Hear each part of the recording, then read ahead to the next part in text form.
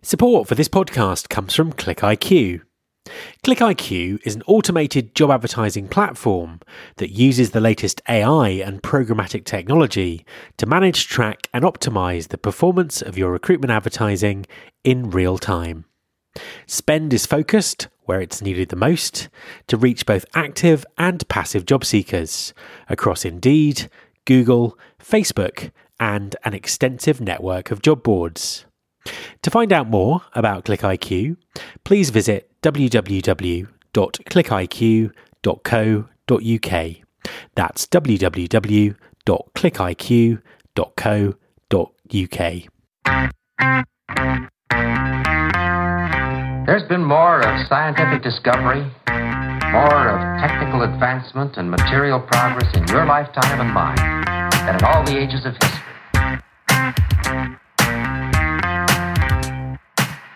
Hi everyone, this is Matt Alder.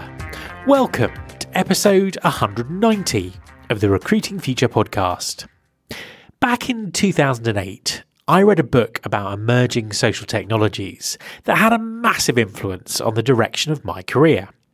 That book was called Groundswell, and I'm delighted that one of its authors is my guest this week. Charlene Lee is now the best-selling author of 6 books, an analyst, an entrepreneur, an advisor, and an investor. She's also one of the preeminent experts on the topic of digital transformation. Charlene's new book is called The Disruptive Mindset. And in our conversation, we discuss the talent strategies and thinking required for digital disruption and digital transformation. Enjoy the interview. Hi, Charlene, and welcome to the podcast. Thank you for having me on it. An absolute pleasure to have you on the show. For the people who may not know you, could you just introduce yourself and tell us what you do? Sure. I am an author and analyst. So I've written a ton of books around how technologies are impacting strategy and business. And I've been a longtime analyst. I'm now a senior fellow at Altimeter, which is a Profit company, and which I founded in 2008, was acquired by Profit in 2015. Fantastic. Now, going back to around about 2008, you co-authored a book called Groundswell about social technologies, which was actually a real inspiration to me at the time when I was reading it and looking at how business was changing and might change in the future. Can you sort of tell us a bit about your perspective of the journey that we've been on over the last decade when it comes to social technologies and digital transformation? Sure thing. Back in 2008, when I wrote the book, people really thought that social was going to be a fad. They weren't quite sure if it was going to stick around, if they need to take it seriously. And what Josh Bernoff, my co-author, and I really wanted to lay out was, yes, take this very seriously. It is going to change so many of the things in the way that we work, but more importantly, how we communicate and establish relationships.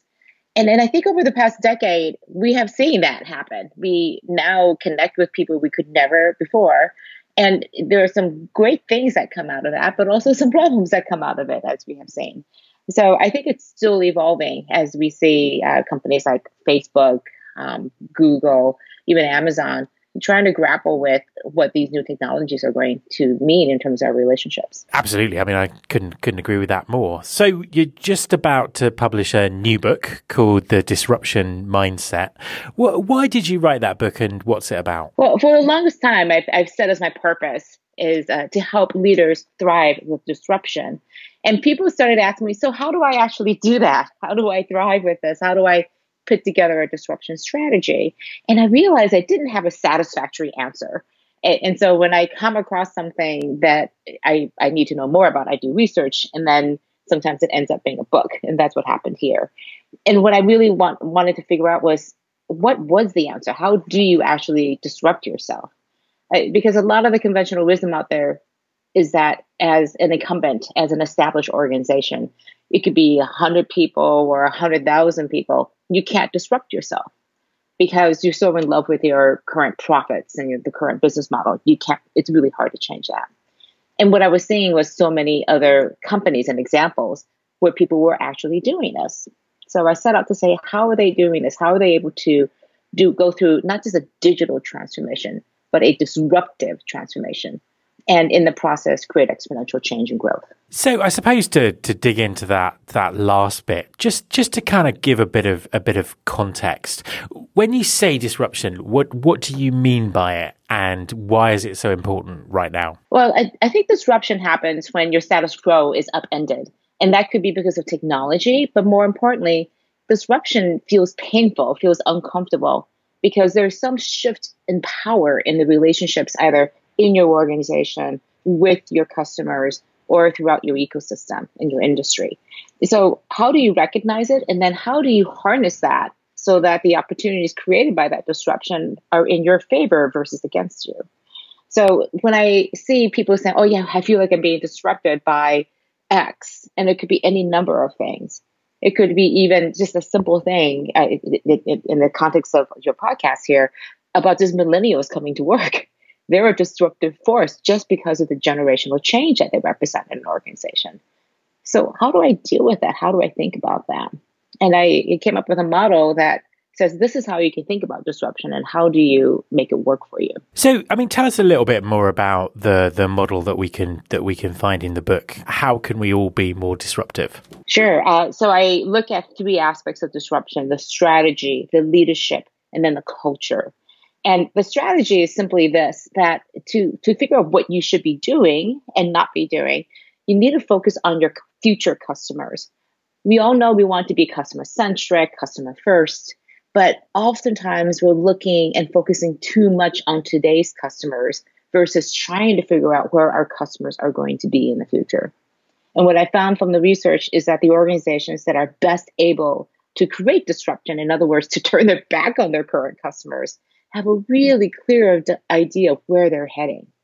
So they spend an inordinate amount of time focusing on what do future customers need and want, and then creating resources and opportunities today to create that future, to make that future happen. It's a simple idea, but incredibly difficult to do. Yeah, I mean, absolutely. And I suppose the interesting parallel for me from a people and talent perspective is companies are having to look for different types of talent for their organizations, and think in a very, very different way and disrupt the way that they sort of recruit and bring people into the organization. Yes, absolutely. And you know that you need your strategy and the people and the culture, everything to line up against each other.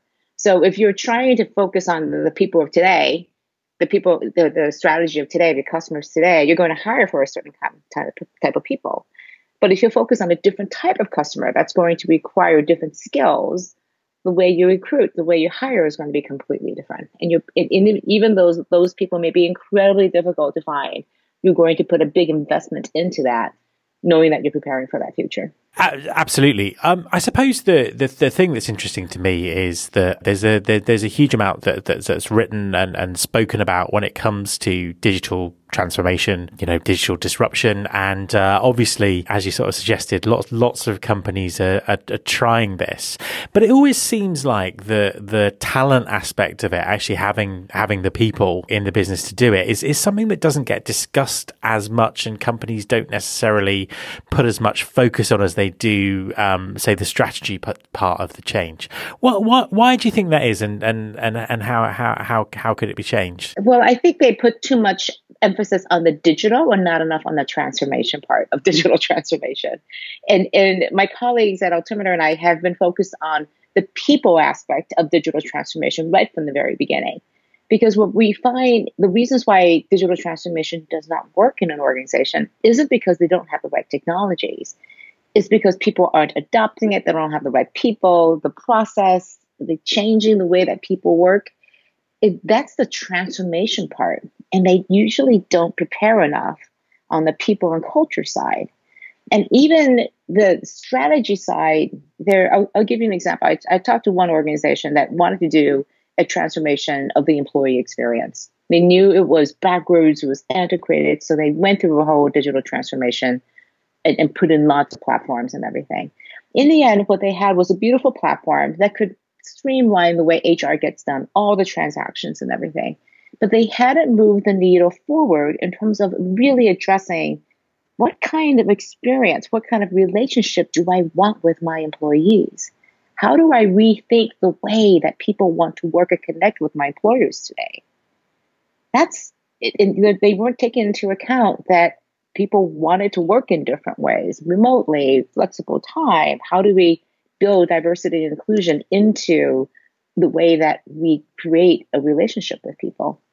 So they kind of took today's transactions and modernized them and made them digital, but they didn't go through the transformation part. Why do you think that is? Why do you think companies miss that part of this? I think more than anything else because they focus so much on the digital.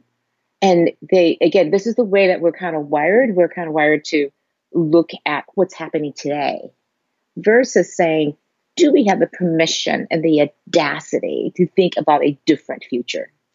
Because that requires a lot of permission, a lot of agency, a lot of thinking out of the box. And that's not the way that most organizations are built today.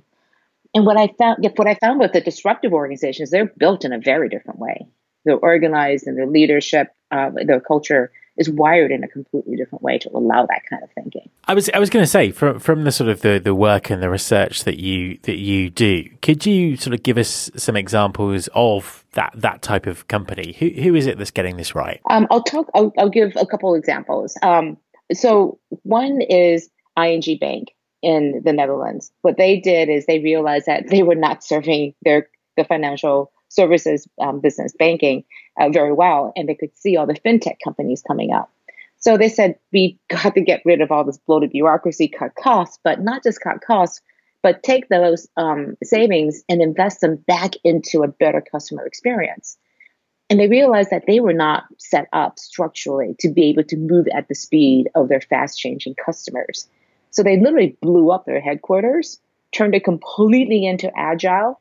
We hired, quote, everybody back into the organization, went to a stadium one day, said, old ING doesn't exist anymore. This is the new. And they went back to new offices, completely agile team-based. So because they realized cross-functional teams were going to be the right way to be able to move fast. So this couldn't be a department by department agile transformation. They had to change everything up. So they took a very people and customer-centric view of how they were going to go through a digital transformation. So the other one was Adobe. So they went from packaged software to subscription software with Creative Suite to Creative Cloud. And they knew that this would change everything. So instead of buying a box of software, you would now subscribe to it in a monthly subscription. And you can imagine sales is completely different. The way you build your website, the way you do accounting, the way you do customer service. No customer was asking for this, but they knew it would create a better experience for their customers in the future. Nobody internally wanted to do this because it was going to be a huge change for their jobs. And then they're a publicly traded company. And they knew that the revenues and income would go down for the next 24 months. And yet they did this. And it was an extraordinary example of leadership. I think what I call leadership is creating a movement for a new change. The leadership just didn't blink. That executive team just said, this is absolutely the right thing. So quarter after quarter, the CFO went in front of Wall Street and said, I've got great news for you. Our revenues and our income are down. Our plan is working. Isn't that great? And the stock price would go up. I've never seen anything like this. Fantastic. And that's kind of a huge amount of vision and bravery to do that and to do that successfully. And so I think in many ways, the things that Adobe and ING Bank did is they looked at the strategy, future. They think about the leadership that's needed. They created movements inside of the organization because they realized to actuate that strategy, it was going to be incredibly difficult, incredibly hard. And you don't lead in a regular way, and you don't have an everyday type of leadership. You have to have a very disruptive type of leadership. And for your audience, there's one bit of information that I thought was fascinating. I did a survey of leaders, of 1,000 leaders around the world. And in the U.S., I was asking about their leadership ability to be disruptive. And it came down to two factors. One is, are you open to change? And do you, as your leadership style, really empower and inspire people to take on the mantle of leadership, to take action themselves? And what I found is that women, especially in the U.S., could have the same level of ability for leadership and the same mindset for openness, yet saw themselves as significantly a different level below in terms of their perception of themselves as being disruptive. And that has a huge implication for how we develop leaders. Because if we want to create a disruptive organization with leaders capable of creating movements, if they themselves, as a group, as a gender class, women, don't see themselves as disruptive and capable of driving that, then we're losing a lot of opportunity.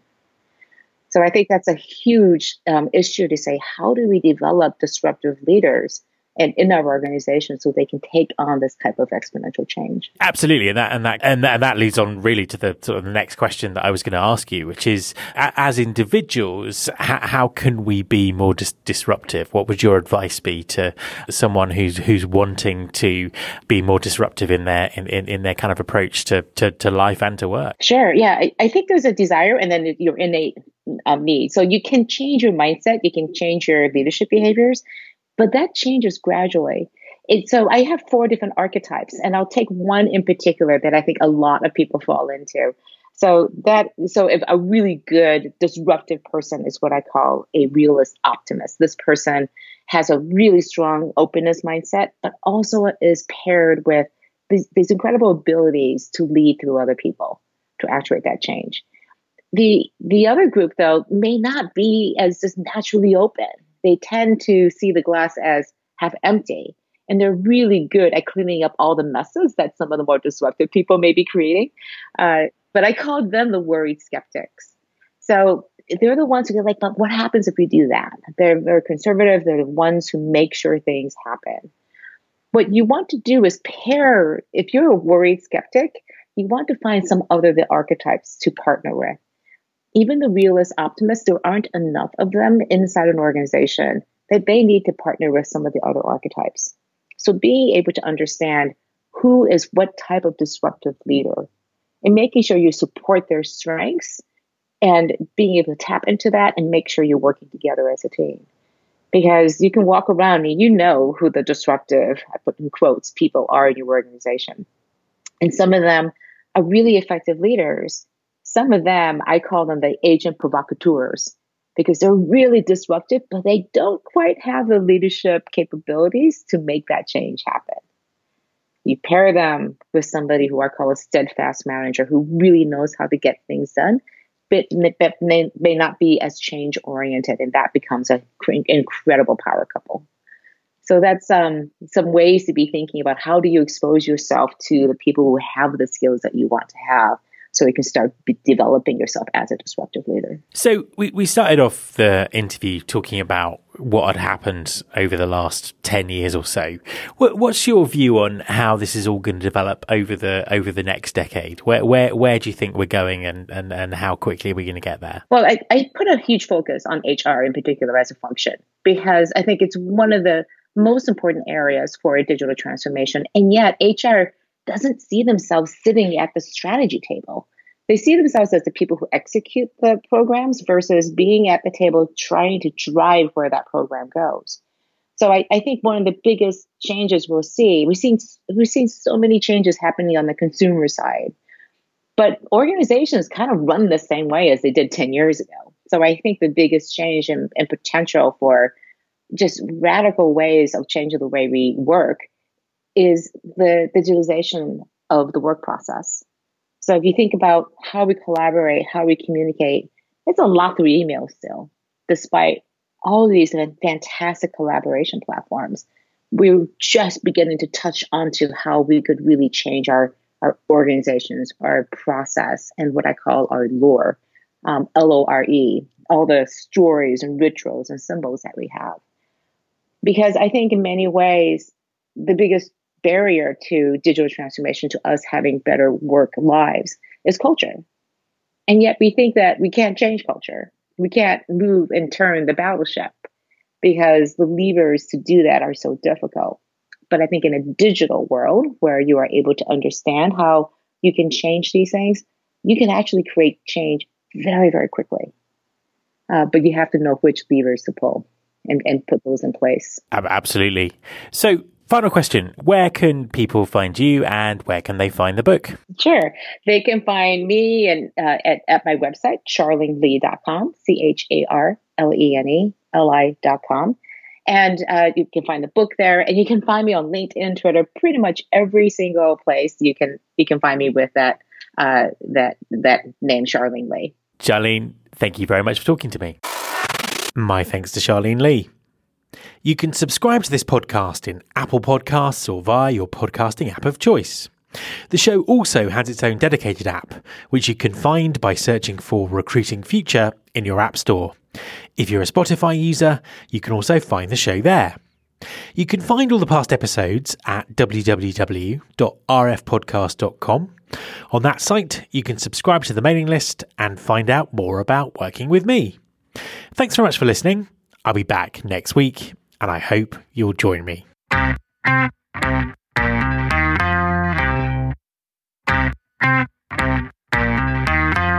This is my show.